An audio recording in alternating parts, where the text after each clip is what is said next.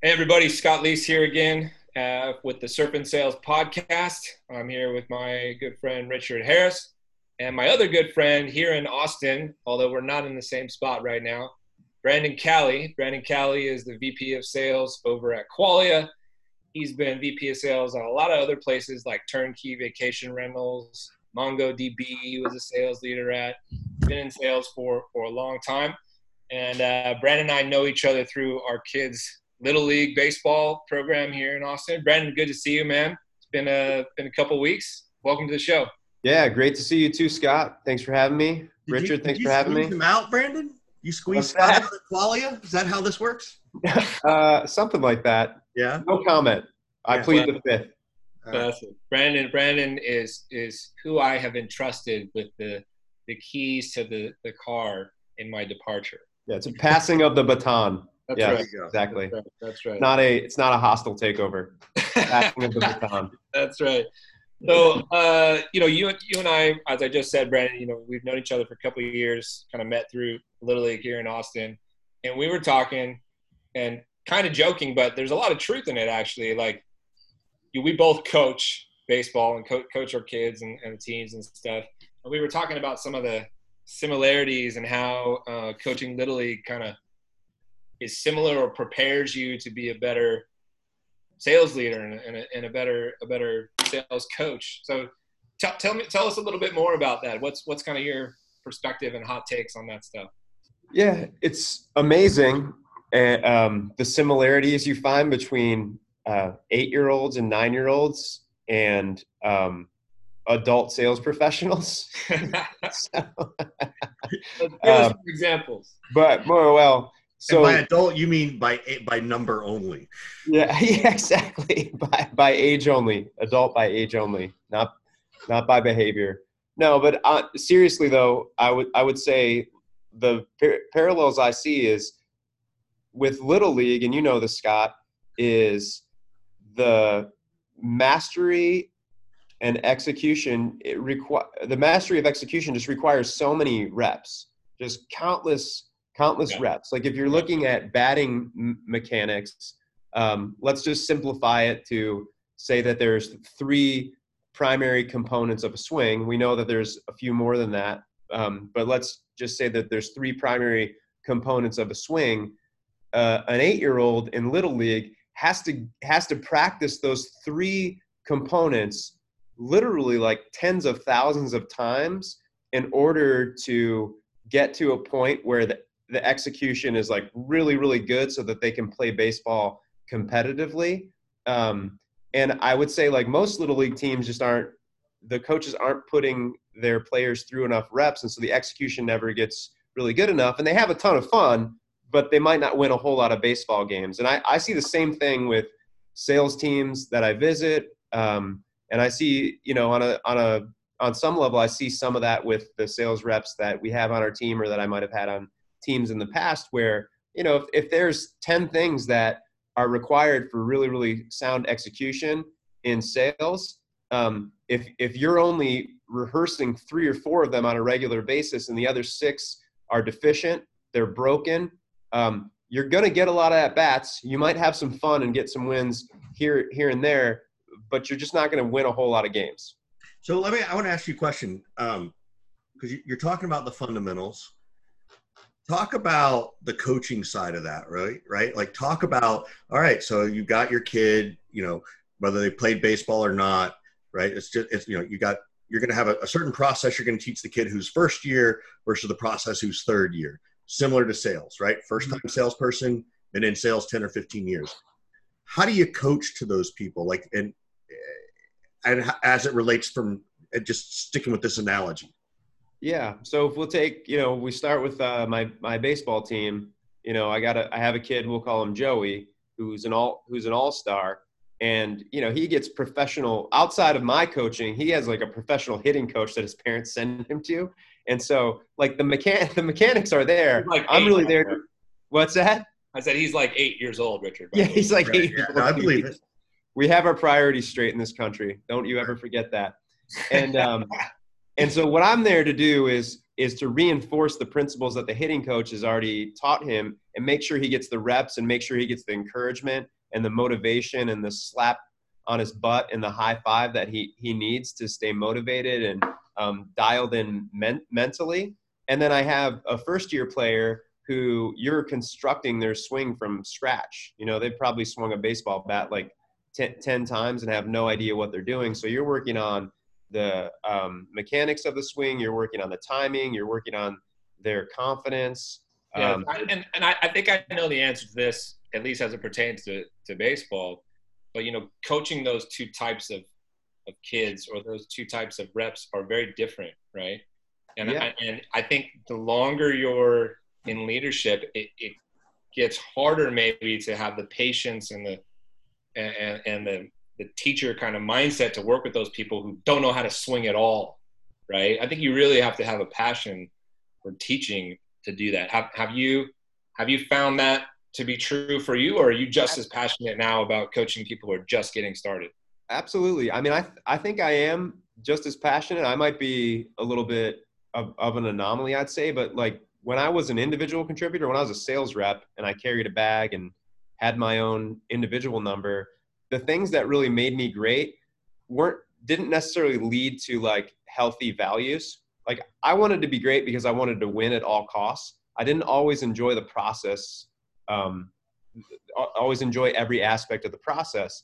And so when I got an opportunity to lead salespeople, I felt like the reasons why I wanted to do that led to me establishing much more healthy values, which were like, I took great satisfaction in helping people add like new tools to their toolkit. I took great satisfaction in seeing people become successful in coaching them and help them become better sales professionals. So like for me, the most life-giving aspect of being a sales leader is the coaching. So I think rather than me being less passionate about it or being less interested in coaching reps hands-on, what ends up happening is I have a lot of other responsibilities on my plate that take me away from coaching the reps hand-on, but the passion is still there. So like if we look at the sort of the example that Richard gave, if you have like a top producing rep who is a professional sales executive on the team, you're coaching that person in a very different way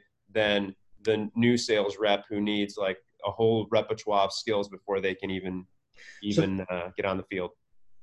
Yeah. So what are your favorite things to do with a rep, whether they're brand new or they're the seasoned veteran, right? Like I'm trying to give the listeners a chance to go, oh, I should try that. Like I want to do this in my one-on-ones, like Brandon said, or I want to do, you know, granted you can't slap them on the butt these days because that's inappropriate.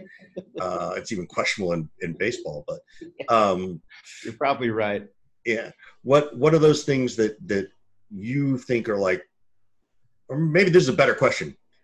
What are the parts that your team say they like about Brandon? Yeah. I love it when Brandon does this for me. Right. So we'll call it a batting cage, but this is something I haven't always called it a batting cage. I think I stole that from Scott. Yeah, my terminology. Yeah. But it's the same concept that I've been using throughout my career, which is, you know, we're bringing someone in to really, really work on the mechanics of their swing. In this case, like let's say the batting cage is focused on the cold call. You know, we're using conversational intelligence like Gong.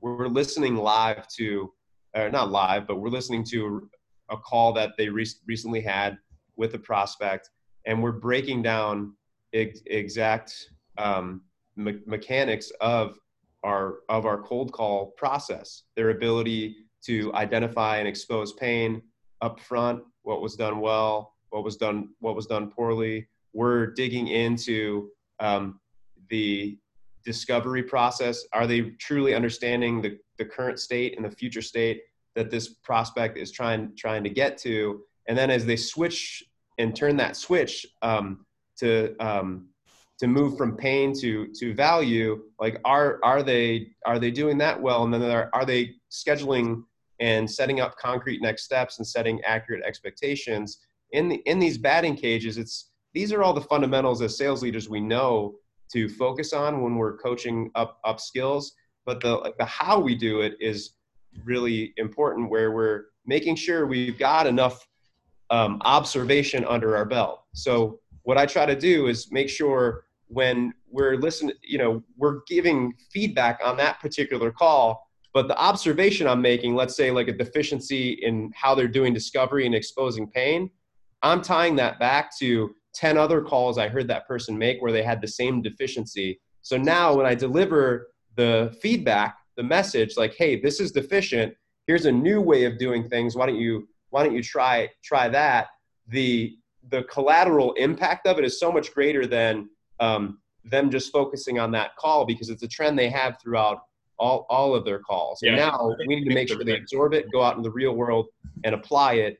And we follow back up to make sure that application is actually leading to better results. So that's one example of something that I'll do with, not just newer reps. I would say that's more some skill development for newer reps, but that's something that can benefit your more seasoned veteran as well. No, that's great. I think it's a really good point. When you talk about kind of delivering 10 calls to somebody and they can, and you have the trends, like, we've all coached salespeople who are like, oh yeah, I did it on that one call, but I don't normally do that. Right. Yeah. Like, well, when you can present 10 calls in a row or 20 calls in a row, it's like, I got a body of evidence here, pal, that you're executing this way, Yeah. What everybody has their own kind of ideas and theories maybe on why salespeople seem to struggle with the discipline required to be successful in sales, and in particular enterprise sales in a longer sales cycle. And you spent a lot of your career in that kind of world. What is your take on that? Like, why are salespeople a unique butterfly in this particular case that we struggle to stick to the process and we lack discipline? Yeah. Well, the way I had a mentor who once told me that the artist can be very successful in sales, but you can really only have like one artist on your team, right? And there's this one artist who, and we've all had this person on our teams, or we've worked side by side with this person, or maybe we are this person, where the artist they're just so good at the craft of sales. They're excellent at discovery, doing it intelligently and creatively, and really understanding, getting to the root of an issue that a customer has. They're so effective at the pitch and value selling and storytelling, and they're just expert at negotiation, but they can't tell anyone how they did it, right? They can't transfer those skills to anyone else. They're typically really bad at recording this stuff in the CRM. They're typically really bad at forecasting, but they always deliver their number, and usually well beyond their quota. Yeah. So we sort of let them get away with it. And so, like, I think you can have one artist on the team who doesn't really follow the process, but they deliver the results, but you can't have a whole team of artists. So I think there's a very rare type of salesperson, and everyone out there on the pod is probably thinking, oh yeah, I'm the artist. Yeah, I'm the rare one. They all You're not. This is like a 2% of the population type situation. So for the rest of the population, like myself and like most of us out there, we need a very systematic approach to be successful. And I think that rigor is really, really hard to keep up with. And it's not just rigor of like the core tenets of sales that we think about, like activity.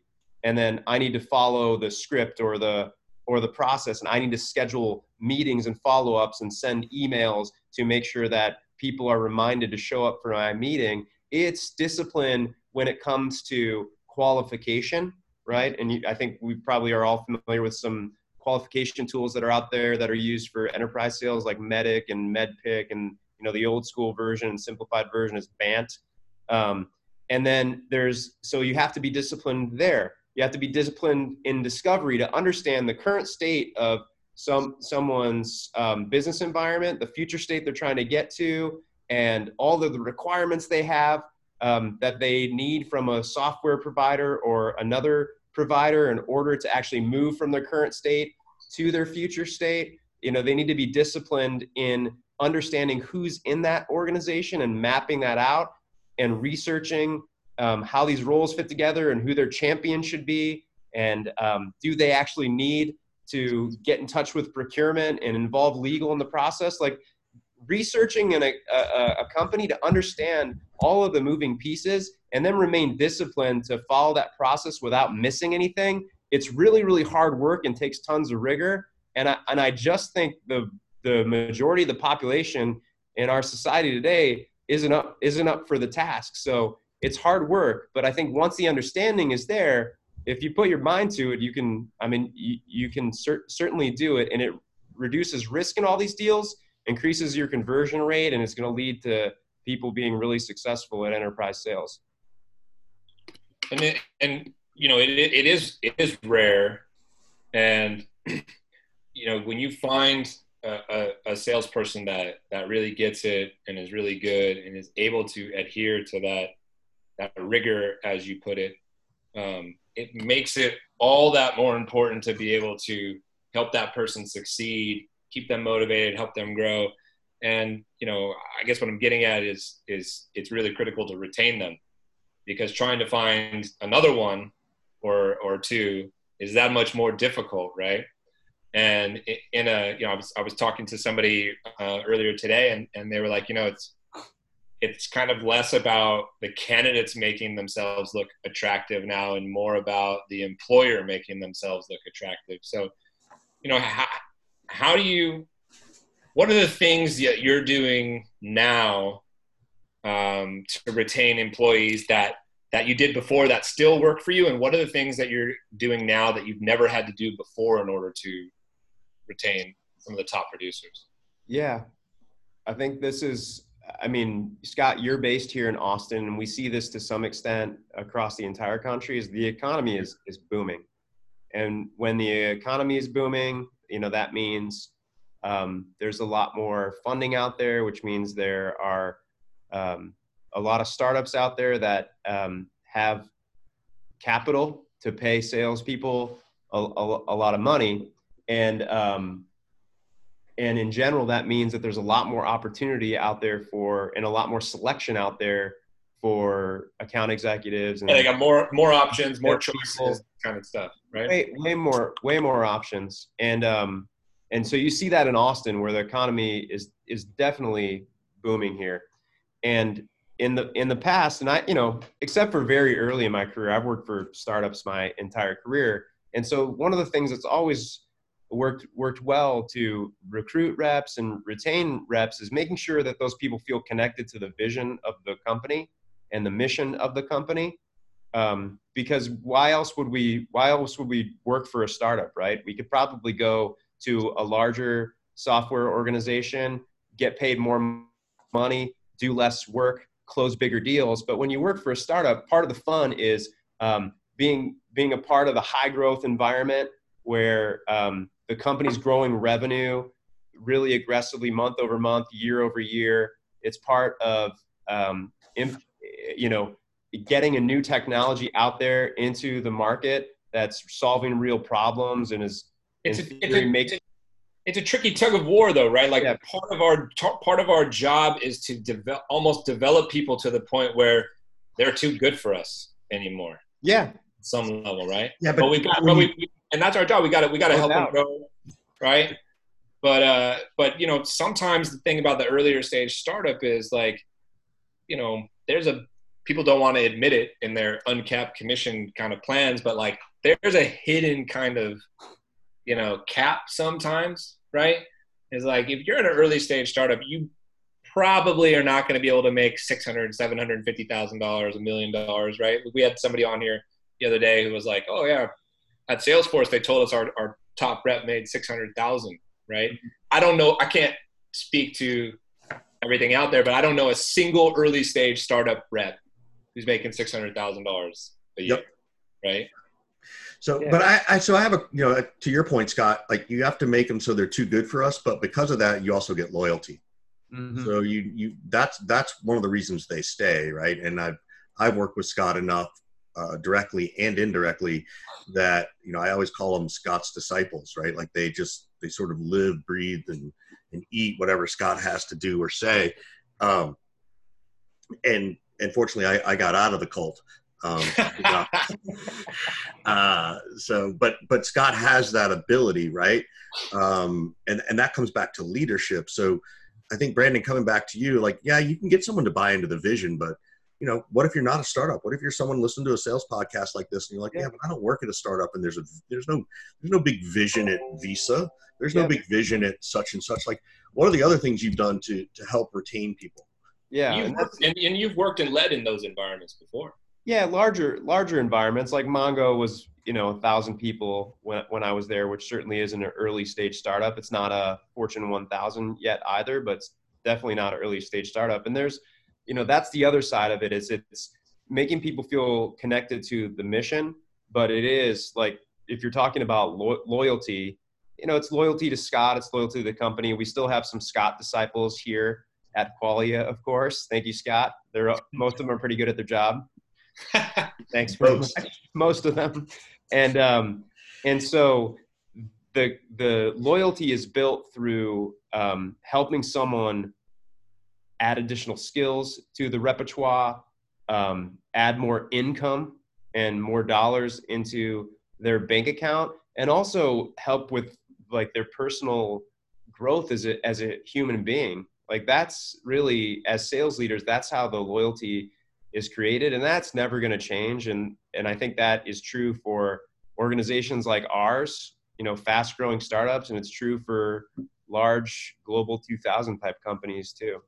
Yeah, I was talking to someone today, actually, and they have me helping them work on their management stuff, and they said, I took what you said in our training, Richard, and like I'm really forcing myself to have those one-on-ones that are different than a pipeline meeting, right? Mm-hmm. If you're doing one-on-ones that are all about the pipeline, that's not a one-on-one, right? Yeah, that's a pipeline meeting.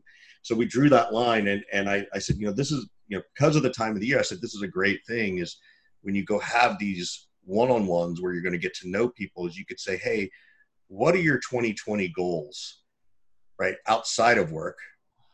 And how can we as an organization support you in achieving them? Yeah. Right. And I know that, and he really gravitated to that. And I think that's the kind of stuff that I think when you do those kinds of things, it makes it harder for them to want to leave. No doubt. Right? I mean, I think just today, we had leaders drink coffee session with my management team, all my sales leaders. And for the first 20 minutes, we weren't allowed to talk about Qualia. We weren't even allowed to talk about sales, believe it or not. We got 20 minutes without talking about sales, just so we could see what's going on in each other's lives, hear about New Year's resolutions, goals we might have, and talk through those things as friends and not just colleagues. And that's so un-Scott Lease. I'm sure that got instituted after he left. Yeah, but Scott's great with that stuff. You know that, Richard. I mean, he helps people quit smoking, quit drinking,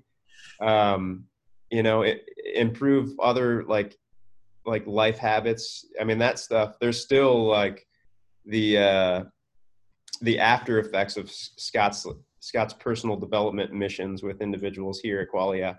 And then one of the things we've done as well with as far as like keeping those one-on-ones really about personal growth, is there is in our meeting pulse, there's a pipeline review and there's a one-on-one to talk about skill development, but there's an additional one-on-one in that meeting pulse, which is to talk about career development and what's going on with that individual. And that's where you have those more intimate conversations, which I think are necessary and definitely lead to loyalty with the team. Do you have, when you said there were like a meeting pulse? Is that what meeting pulse? Yeah. Right. So is that, and again, I'm just giving this to the listeners. Mm-hmm. Are all three of those things covered in one meeting, or no. Are there three different meetings each week? Like, how does that, just giving people some tactics on it, right? Yeah, sure. So like, if you look at our meeting pulse, I'll just give you kind of a general example. Is like, let's say we're at the start of Q1, we have the QBR, which is sort of, it's a review of Q4, but it's also a kickoff for Q1 where you can celebrate results and talk about initiatives that we're employing that really dominate Q1. And we're also reviewing everyone's book of business. Now as time goes on, every week we have a pipeline review where we're really digging into the pipeline. Also, every week, there's a separate skill development session, which is, you call it the batting cage, where we're working on like developing specific skills and helping them get better at the craft of sales. And then every other week, there's this one-on-one that is really just about career development and checking people's like mental health and focusing on other personal growth conversations that we might be having with them. And then we're also doing like a monthly check-in, and those things continue till the next quarter where we do another QBR and quarterly kickoff. That's great. Thank you for sort of breaking that down. I think that's really helpful for people to understand. And obviously, you know, your mileage may vary, right? How often you do these and how you do these things are different, but yeah. And how high velocity the team is, or the sale is, and all that stuff. Right. So, let's go back in time a little bit, Brandon. When did you get into sales, or when did you know that you were going to be a salesperson? Sales was your profession. Yeah, I got into sales when I was 13, believe it or not. Selling what? Selling candy. Me too, dude. I sold Jolly Ranchers. Oh, okay. I sold, it was this nonprofit organization called the United Students of America. I have no idea if this is around or not. And the mission was now I didn't grow up in the most affluent neighborhood, but I also didn't grow up in the hood either. And so there was this organization, United Students of America, and their mission was to keep kids off the street. And so the way that they kept kids off the street was throw them in a van and they could go sell candy. And the way that it worked is you got $1 for each box you sold. I think it was $4. And then the organization got the rest of the money. Right. Very cool. Child labor.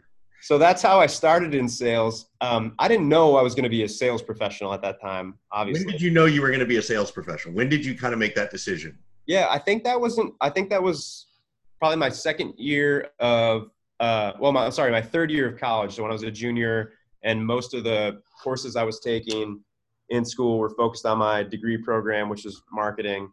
And there was a guy, John Hankey, was an adjunct professor at my school in Michigan. And he worked for the automotive industry, because that's really what's in Michigan, car manufacturers. And he was a procurement professional for years, who was, and also a sales exec for years before that. And on the procurement side, it's kind of, it's like the inverse of sales, but it really is a sales role. And most of these guys are compensated on, how much money they can save the organization. Right. So it's just a sales role with a different veneer. And so John Hankey was an adjunct professor, and he taught sales for marketing professionals, which was a course in my degree program.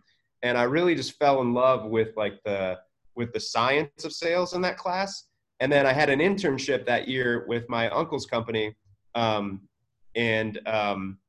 summer, for about 4 months. And my entire job was try to get the older sales reps to adopt the CRM, which was ACT software at the time. It was like an on-premise. You remember ACT, Richard? I never used that one, but I was a gold mine guy. I used gold mine. Yeah. And sugar. We're going to date ourselves. I even used Lotus Notes for. Oh, that's really old. Right? Half of your listeners don't even know what you're talking about. Right? Brandon and I are not even that old. No, I know. There's so much you guys do. So I got the reps to implement and start using ACT software, adopt ACT software, which I was like not very successful at. But the other thing I got to do is just shadow the reps to all of the meetings and the lunches and the dinners, and that's where I fell in love with the art side of sales. So I got the science from John Hankey, I got the art from this internship, and I decided I'd give it a go. And so I started my sales career selling copiers, actually, for Ricoh Corporation. Wow. And it was a hard job. It was outside sales, so you really learned through this the school. In Michigan? Yeah, I was in Michigan. Yeah, that's right. Through the school. So you were literally going door to door in the snow and cold, right? Selling copiers. Oh yeah. It was intense, but they trained you very well in sales. They sent you to Atlanta for intensive sales training, but it was hard-nosed outside sales, door to door. I learned a lot about sales, but I decided I didn't want to work for Global 2000 multinational company. I wanted to work for startups. And then, that was 17, 18 years ago, and the rest is history. Was there a tipping point for you when you decided, you wanted to go into leadership as opposed to be an individual contributor for the rest of your life?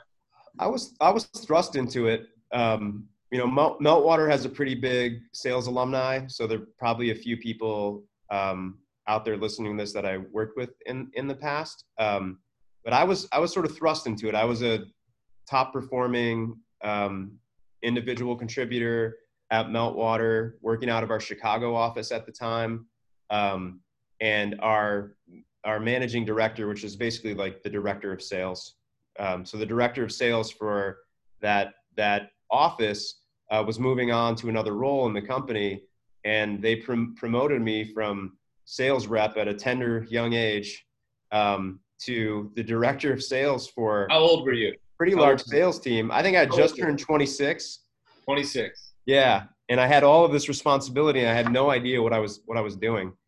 And I figured it out with some great mentors and a lot of bumps and bruises. I figured it out. And it was kind of the moment I knew that leadership was right for me was, along the same lines of what I was talking about earlier, is the reason why I was so good at, as an individual contributor, is I just wanted to win at all costs, but I didn't always enjoy that process of winning along the way. As a leader, what I got the most satisfaction out of, and still do to this day, like I said, is just seeing the people around me get better, seeing other people get better. It's the same reason I love being a dad so much, right? Is you see the leaps and bounds and the improvement that your team makes, and there's just so much pride in that, so much gratification that comes from that.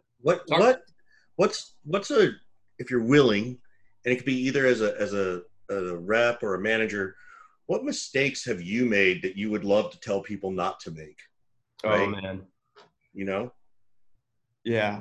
So I think early on, this one actually took me a handful of years to, because I got the feedback so many times, like, Brandon, you are like excellent at, inspiring people and leading by example. And you are just really great with skill coaching and helping get better at the job. But you're really bad at having the tough conversations and holding the line. And so I think about, like, now we're going to get really deep here. Scott's going to love this and probably make fun of me later. But if I've always been someone who's been very image conscious, right? And so what happens when you're concerned about what people think about you all the time, there are implications of that in your communication with other people. And so if your reps are your friends, that's great. They should be your friends. They're a big part of your life, but you still have to be brutally honest with them when the situation calls for it, because that's part of the love equation. And so I think for a long time, it was really hard for me to be brutally honest about deficiencies and brutally honest and have candid conversations, be radically candid, just excuse my cheesiness. And I think making sure that I was comfortable, like, with who I am, and didn't care as a young manager, not caring about what other people thought about me, but actually caring about the outcome for the business and caring about the outcome for that individual, like, gave me the confidence to just be honest, not worry about what people think, hold the line, have these tough conversations that were necessary for their development. That was a hard one for me, though. So I'm just going to sort of sum that up, is that if you had to have a difficult conversation or an uncomfortable conversation, right? It's more about discomfort than I think difficulty, in my opinion. But the way you were able to flip that switch was by being able to say, well, wait a minute. Yeah, it's uncomfortable, but the outcome of this conversation should be that they're better. I'm going to be better because I'm going to be better at having these conversations. And overall, even our relationship's going to be better because we can just be direct and honest with each other. And it was sort of creating that epiphany in your mind somewhere that, oh, this is why I need to do this, correct? Yeah, I think that's the discomfort for me, was like I thought I was going to damage the relationship, and I really was concerned about what that person thought about me. Now, the more mature I became, I realized it doesn't matter what anyone else thinks about me, but I also became comfortable with the fact that, like, if I don't have these tough conversations, allow someone to feel this pain, then they don't get to learn these new lessons, and they don't get to become a better person. And that's, that's necessary to help people develop. Rich, that's very interesting. Richard can attest to this. I did not have that problem when I first got started. No, I had the opposite problem. I would be significantly harder on the people that I was close to. I think I was hard on everybody 15 years ago, but significantly harder on the people that I was closest to. And I once had this guy's one of my best friends now. He once came up to me in my office after I was, riding him too hard and probably went a little too far. He came up to me in my office and said, "Hey, dude, are we friends still?" I was like, what are you talking about? Of course we're friends still. Like, I had this like in the office mode, right? And I'm able to just leave it at the door. Like, as soon as I leave, it's like, back to kind of friend mode. But it took me a long time to realize, sadly for me, not everybody was like that. And so I had to really, over the years, like, make that adjustment and dial it down. So you and I, arrived at the same place, but started on different kind of ends of the spectrum there. Yeah. Totally. I have a really important question for the two of you. Who's a better baseball coach? Well, it's the same. Anybody who's going to watch the video just saw my face knows the answer to that. Yeah. Well, it's the same concept we talked about earlier, right? Is it's a number of hours invested in something are usually going to make that person better at it. Scott's investing way more time at baseball coaching than I am. So I will concede he's a better baseball coach at this point. See what happens in a few years. I know Brandon, and what he's saying is, Scott cares too much. Scott's too obsessed with all this guy. This is him throwing me under the bus. I would never say that. Yeah, I know you didn't say. Well, I'd say that. I know that's what he means. Well, Brandon also, for those of the audience who don't know him, has significantly more things going on at home. I have 2 kids. Brandon has 5. Yeah. Oh my God. Full house. So there's only so much time that he can devote, right? Versus, what I'm able to devote. And also, Brandon's kids are smaller and younger and whatnot. So that might flip Brandon as the crew gets a little older, man. Yeah. Then I might be even more obsessed than you are. Yeah. That's right. Dude. What's the bullpen like in the house? Look, this is how we, here's how we clean up our plates, and here's how we. Well, I'm teaching all kinds of valuable life skills on a daily basis, Richard. Good and bad skills, right? My kids are extremely competitive. You could say they're hyper competitive, and I am as well. And I haven't purposely taught them that. Yes, you did. I didn't purposely say. Did. I did not purposely sit them down and be like, okay, here's how you be competitive. Here, but it bleeds through, and they have that, and that's good in some things, and also the flip side, sometimes they need to dial it down a little bit. But you talked about this before, Richard. When it comes to money, you wrote a whole article that got a lot of eyeballs on it, that talked about, like, talking to your kids about money. Like, if you don't talk to your kids about money, who's going to, right? Right. Yeah. You're passing things down, and it's important lessons for them to learn. Right. My kids are going to be the agents of Scott's kids. sounds like a win-win for kind of feels like how it is right now. Anyway. That is a win-win. Yeah. Well, Brandon, we're getting close to the end of our show here. We again, people are going to start getting I'm going to have to stop, like, introducing this segment or whatever. People are going to get accustomed to the way the show flows. But we flip it around at the end and try to say, how can we be helpful to you?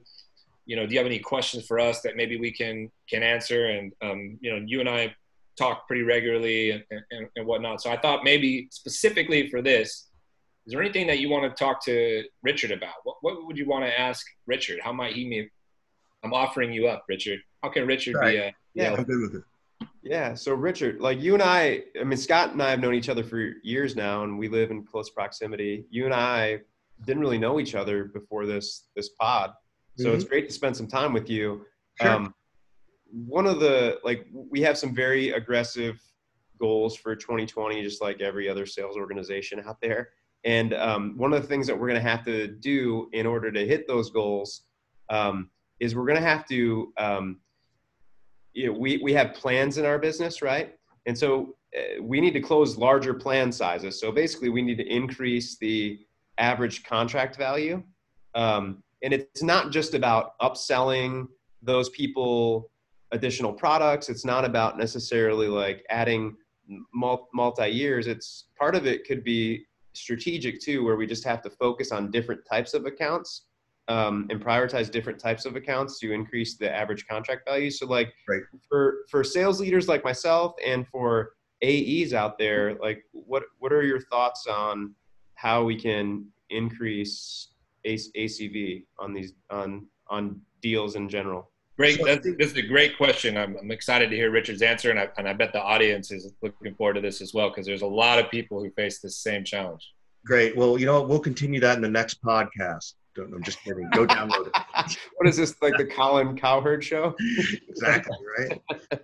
On this, your American Idol. So one, I think you have to go back to the beginning. And people don't always like to say that, but if you're literally going to do something new, you have to start new. And you've got to go back to your ICP, your ideal customer profile. You've got to go back to the decision makers.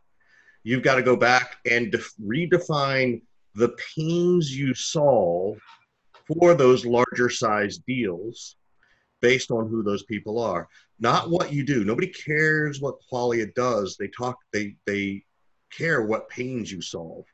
And so as you think of a deal that's, from 4 figures to 5 figures or 5 figures to 6 figures, well, there are bigger pains that are 6-figure pains. And you got to be able to articulate that really well, at least in your initial messaging. And then you've got to be able to ask the questions appropriately around those pains. How do you get them to admit the pain, right? So those are the blocking and tackling fundamental kind of things. The other thing, this is probably the most unique one, is that, and it's very California, so I hope that's okay for you, but I also think you should stop thinking about it. And what I mean is, I'm a big advocate of mental health and meditation, and I meditate 10 minutes a day, every day, religiously. I have to do it. And I even do meditations. I've gotten myself to the point where I can do it for a minute and I can walk out like I did 10 minutes. What ends up happening is that you end up creating space in your mind for creative thinking. And that's where you don't go into the meditation thinking, Mario, I'm gonna meditate and think about how to solve this problem. You go into the meditation thinking, I don't want to think about anything. I'm trying not to think about anything. And when you do that, that's when the ideas come. It's the same effect of like if you go on a long drive and you're just sort of riding on the hum of the road and you got the music playing, you're not thinking about anything, and all these ideas start popping, right? So I think some of it comes internally like that. Some of it is externally, like I was saying, as defining it. The third thing I would say is, well, what have you done now to do that? Like, what have you already laid out? And then I would audit yourself. Like literally say, this sucks. I'm going to do it again. Right. And I've actually seen Scott do this. He'll write a script and be like, this script sucks. We're starting all over.